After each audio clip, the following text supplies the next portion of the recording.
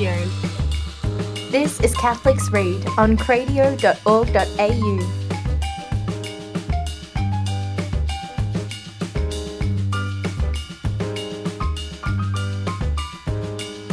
Hello and welcome to this episode of Catholics Read. I'm Luke. And I'm Kiara. And I'm Victoria. And this is our first episode of our slightly changed up format that we're doing.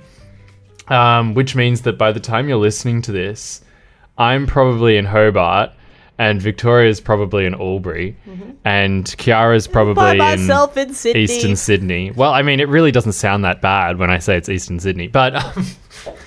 all by myself. Sorry, I'm going to stop now before I make everyone's eardrums bleed. So, but yeah, that's why me. the new format, Luke? Why the new format? Well, we explained that at the end of the last episode. No, we didn't.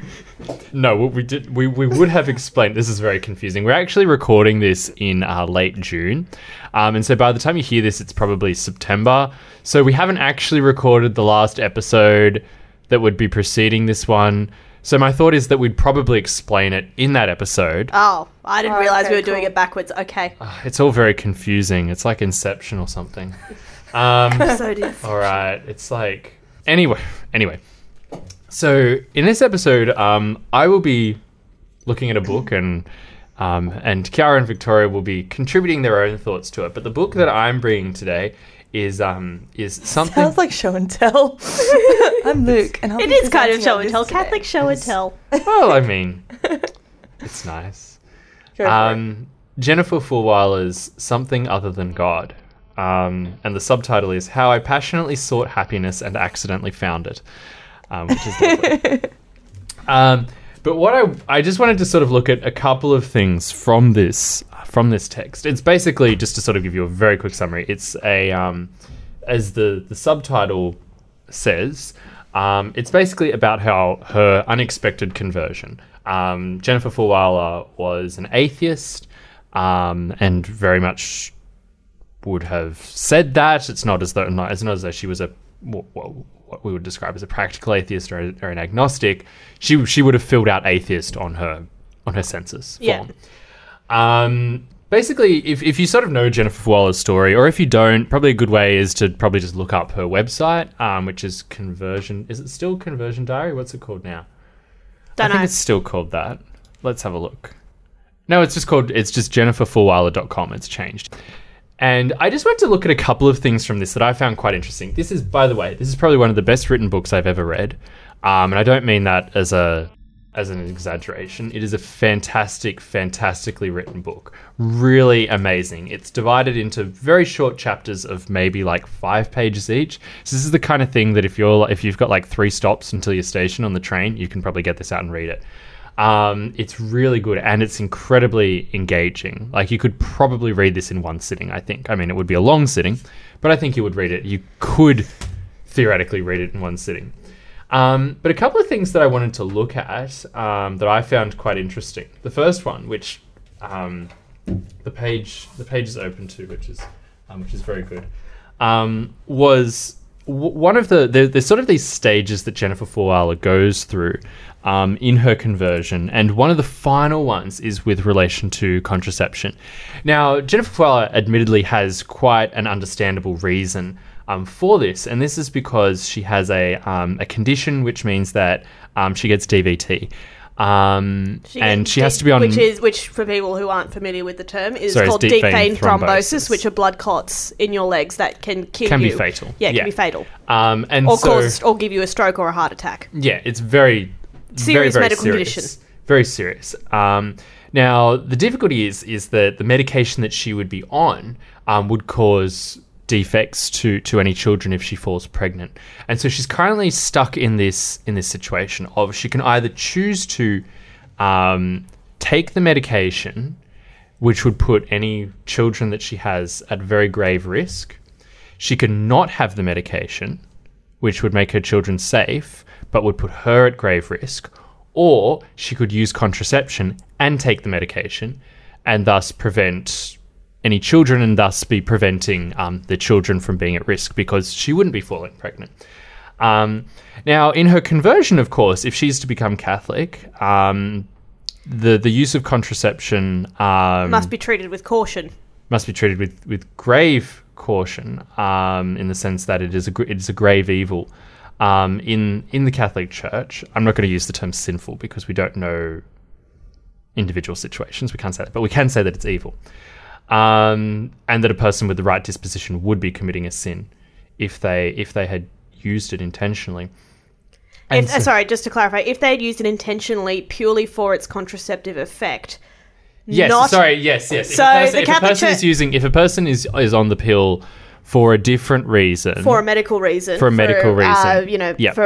there are legitimate medicinal uses for hormonal contraceptive pills. Yes. But if you were taking it purely for the contraceptive effect, then that's a no if you're Catholic. Yeah, but there's probably many articles written on this that you can find. Yeah, and I would probably recommend go read Humanae Vitae. Just go read there would Humanae Vitae. It explains it all there. And there was, I'm sure that the Congregation for the Doctrine of the Faith has probably written a number of articles responding to these kind of these kinds of questions. So just to clarify. But I guess the basic thing is that she does have to have this choice between either using contraception because she would be using it directly to prevent children, or not. Yeah. And this is one of the final issues that she has. She's pretty much accepted everything else. She's even accepted the church's teaching on abortion, which she found quite difficult. But contraception is one that she really can't understand. And I can see why. Lots of people don't understand. I didn't understand it. It's I didn't understand it for a long time. Yeah. It's and most Catholic, and if the statistics are true, most Catholics don't understand and therefore ignore it. Most of your average practicing Catholic, your average Catholic out there just ignores it. It's tragic, but I think that it's probably one of the primary dissenting positions. If people actually know the position of the church, and if people, that's assuming they actually know the position of the church and don't actually, So given this context, you can understand why Jennifer Fulwiler is in quite a difficult position, because on the one hand, this is a quite literally a matter of life or death for her, either for herself, for any possible children that she may have, and also in a spiritual sense as well, that if this is sinful, if this is evil, then there's a spiritual death occurring here as well. And so she's got a lot to really think about here. Now, she's sort of leaning on the side of thinking, well, I mean, I'm really not necessarily, I think that she's still questioning the church quite a bit on this issue. However, there's this moment about, I think it's towards the end of the book, where she's reading Humanae Vitae to try and understand it. And I understand I'm probably not pronouncing that, but that's okay. She's reading Humanae Vitae, and she's looking at Pope Blessed Paul VI. What are they? His predictions of what would happen if contraceptive use becomes a widespread practice. Prediction's probably the wrong word, but the logical consequences. Yes. Yeah, what he sees are the consequences of widespread use of contraception. And these are, can you remember them? These are the use of government for forced. States will enforce the use of contraception. Will enforce or mandate contraception. That's one, and subsidize it. We've seen that in China and to a lesser extent in Western countries. India as well. Okay. Huge problems there with gender ratios and all sorts of other fertility issues over there. All sorts. There were forced sterilizations in the United States of usually poor black women. This is prior to Humanae Vitae, though. Nonetheless, the logical extension. Even after, up into the 70s. Okay, it was happening. Male judges were ordering certain women be sterilized for various reasons. And there was breakdown of marriage. Yes, the breakdown of marriage. The women would basically become objects for men to use and abuse for men. And what was the fourth one? It was, I think there's something to do with the commodification of children. Okay, yeah. Devaluing commodification of children. Now, all of these things, if you would like, I guess, if one would want to be honest, have certainly come to pass since the 1960s, to a greater or lesser extent. I mean, in terms of the first one, in terms of the state, we would say that that's in China, not so much in the Western world, although in terms of States subsidization are certainly certainly. very encouraging Yeah. of women to use contraception. I think there was one political commentator in Australia who was advocating for long-term contraceptives to Yes, be very recently, mandated for for poor welfare recipients. women welfare Which is- recipients, which is quite frankly so problematic and eugenically wrong. I want Problematic to is a very good way of putting it. yeah, it's just so Because that's- problematic on so many levels.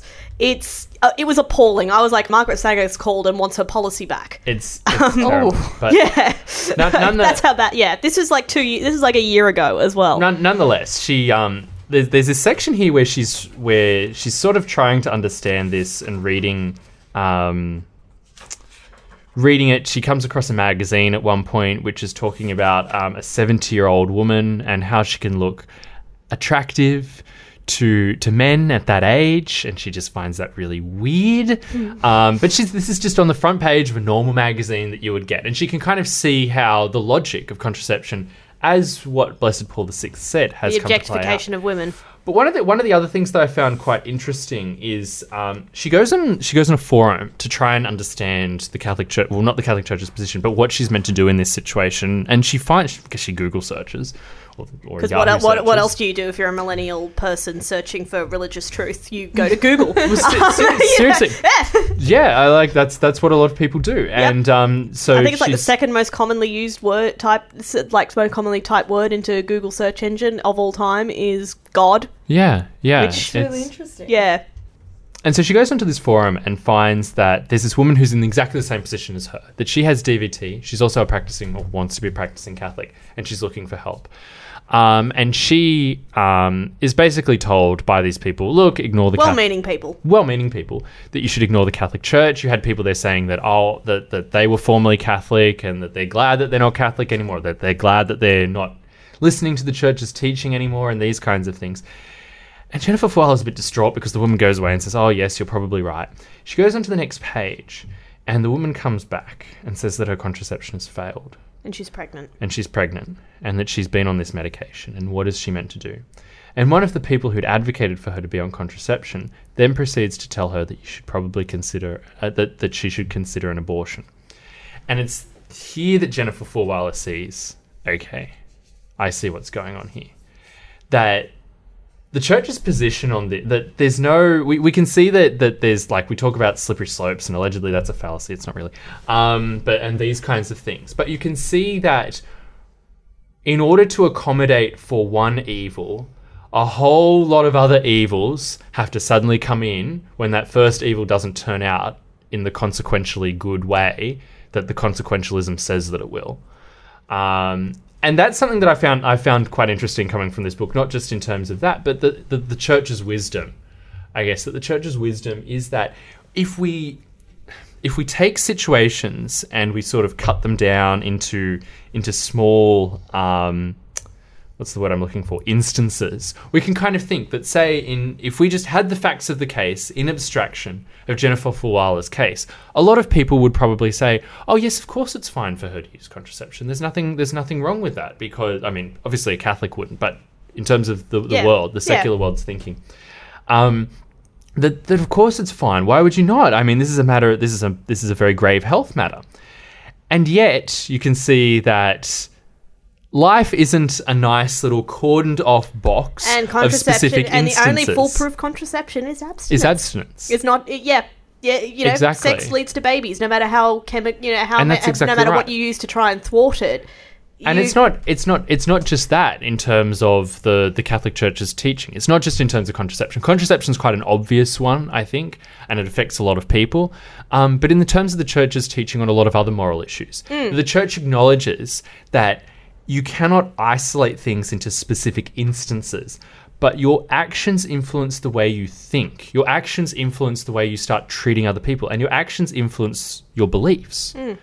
Your actions create situations. Your actions create cultures. And I mean, we were just talking about this before we went on the air, but we were sort of talking about how, and I mean, I could just be ignorant 20-something-year-old here, But it was a lot easier, I think, in the 1960s to make an argument for contraception than it is now. Yeah. Because back in the 1960s, you could be a little bit ignorant and say, oh, look, well, I mean, if married couples are simply using this for their manage- own, yep. to manage their own fertility because they don't want to have too many children, well, then what's the harm that's going to happen?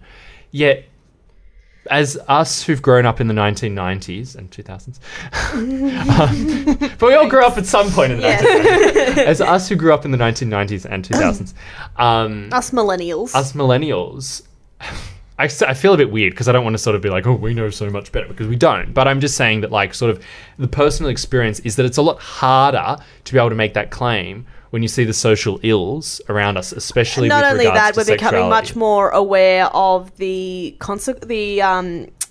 health consequences for hormonal contraceptive use. It's not without side effects. There's only probably one medication out there in the world that doesn't have any significant side effects, and that's paracetamol. Yeah. Everything else is a question of weighing up the pros and cons of side effects.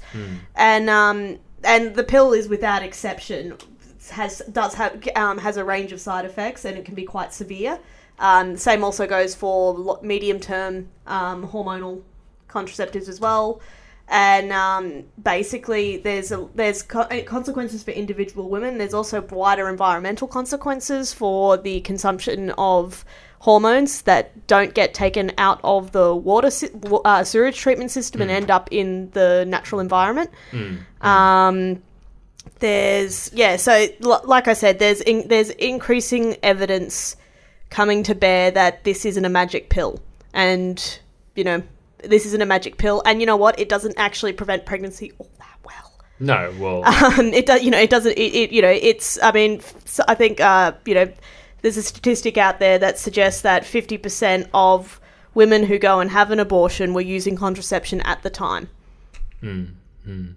Yeah. So, and I think that speaks, as I was saying, I think that speaks to a wider kind of thing that the church is wise on this. Not only on this issue, but on a lot of issues as well. And I think that something sort of that I guess is recently I've sort of been thinking about is that we do require, I think, and this is something that I guess I probably fail at, and that is this level of humility that says that I don't understand why the church teaches this. I mean, I do understand why the church teaches this, but certain other things, perhaps, I can't think of any right now. But like that, there's a requirement of humility, and that was what Jennifer Falwell was able to have.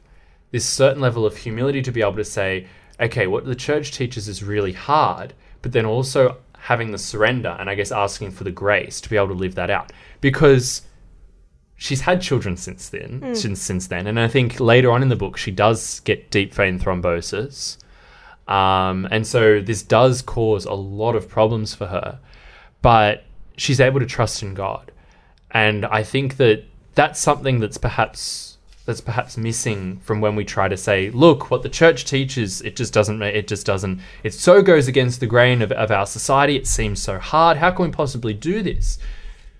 We're called, I think, to have a certain level of surrender and humility. And I mean, that's a huge, huge challenge. And it's one that Jennifer Falwell, I think, has done really well in her search, especially as someone who's just coming into the church. Something else that I wanted to speak about was with reference to the communion of saints and purgatory. There's this chapter in here, and it is a really interesting chapter. She's listening to and you, Kiara, I think you might have an interesting reaction to this because it's going to be really unexpected. She's listening to Changes by Tupac, and as you do, she's listening to Changes by Tupac, and I think she was quite a Tupac fan, and I mean she could still be, I don't know, and she had, I think in her RCIA perhaps or something, she'd just been hearing about purgatory and about the importance of praying for the dead. And of course, Tupac died in, I believe, in a shooting. He was murdered in the 90s, I think. And so I'm not into American hip hop music, so you can tell that I'm very vague on this. But in this, like, she's listening to this song, and she talks about how he's lived quite a tragic life, and yet He did some bad things, I think. He just served jail time, I think, for perhaps organising murder or something like that. Conspiracy to murder, I think.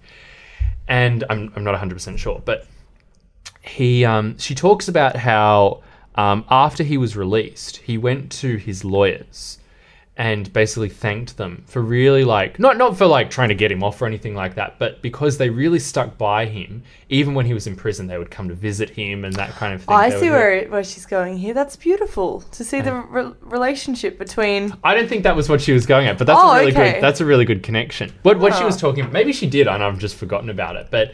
What she at the end there, she says something along the lines of that when she finished listening to the song, she prayed for Tupac's soul, and that's the most profound prayer she's ever prayed in her life. And it's really interesting because I think sometimes I've got a friend who used to pray, and perhaps still does, pray for. She used to be into a lot of she used to be into Nirvana and the Doors, and so she would pray when she first came into the church, and I mean she perhaps still does pray for them, pray for Jim Morrison and Kurt Cobain. And I think it's really interesting because it's something that we sort of think about. We pray for our family and our friends, but we don't think about that as Catholics. I mean, we're called to pray.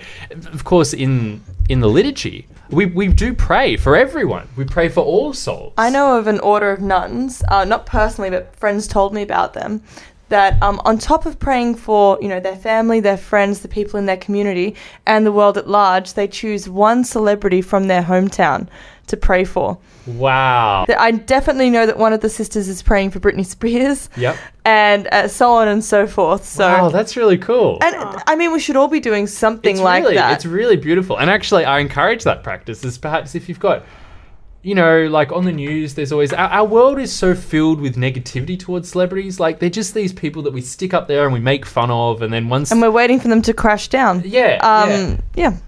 I think we've seen many examples of that, and I think it's a very good counter to that, to if they're still alive, to pray for their salvation.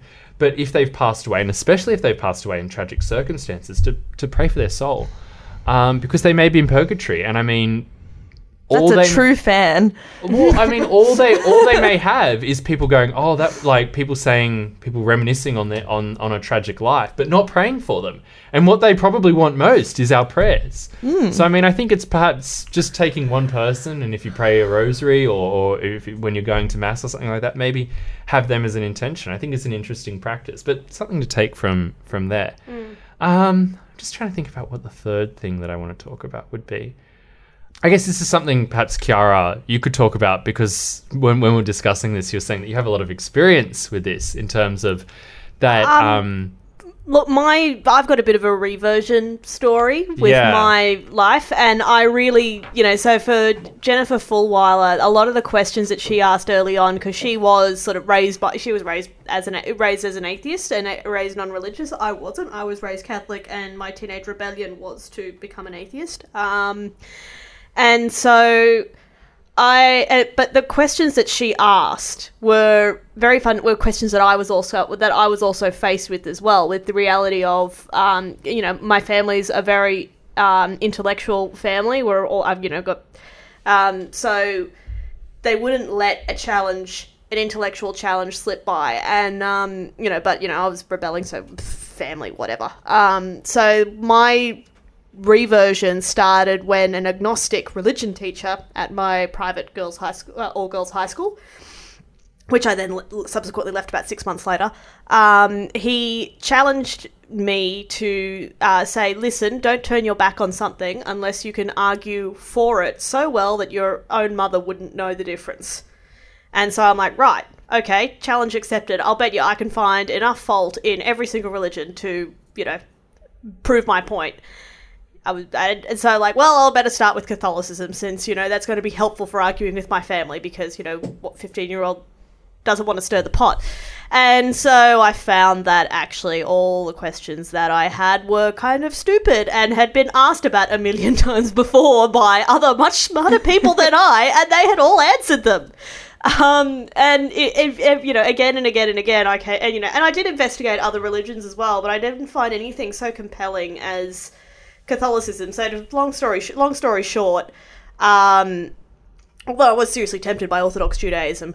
Seriously tempted. That's interesting, yeah. Yeah. Hey, have you heard of the Feast of Simchat Torah? It's awesome. Yeah. My family would have been okay if I converted to Orthodox Judaism because it's halfway there, as far as they're concerned. And so I came back home, and I didn't really end up sort of getting into, intellectually I came home, and then it took another little while longer to come the rest of the way home. So in many senses, so I actually quite relate to Jennifer's story because I've asked the same questions she's asked, and eventually for the turning point for me was staring down the barrel of atheistic nihilism and asking, is this all there is? And the answer I came to the conclusion was no. This can't be all there is, and so that's where I came from there. And yeah, Jennifer Fulwiler does have a similar experience with, and quite frankly, I was also reading other, a lot of the more like the new atheists. This is the early days of the new atheists, and so I was an early follower of Richard Dawkins, and I also knew Christopher Hitchens stuff. Sam Harris hadn't quite hit the scene yet. So I was familiar with and Lawrence Krauss certainly wasn't there either. He's interesting, and so I was reading their stuff. But then I went back and read the nihilists like Camus and Sartre, and I just came to the conclusion that the new atheists are kind of pansies in a way compared to some of the old school atheists, because the old school atheists weren't afraid to take their beliefs to their logical conclusion. Edward Fazer at the time of this recording is doing a series on the old atheists and the new. He's a Catholic philosopher. Is doing a series on the old atheists and the new atheists, and he's looking at Nietzsche at the moment, and exactly that kind of like staring into the conclusions of their own arguments and saying, okay, I have to accept. Well, they believe that they have to accept that. She's not a nihilist. Like at the start of the film, the book. At the start of the book, she's not, but she does have a certain sense of nihilism that she kind of papers over. In her childhood, she has this experience, and she has this existential crisis. She has an existential crisis that really she kind of just pushes to the back of her mind for a long time. And this, of course, in the birth of her child, she can't ignore this existential crisis. But the book will go into that if you read it, which I highly recommend. I didn't get paid to say that.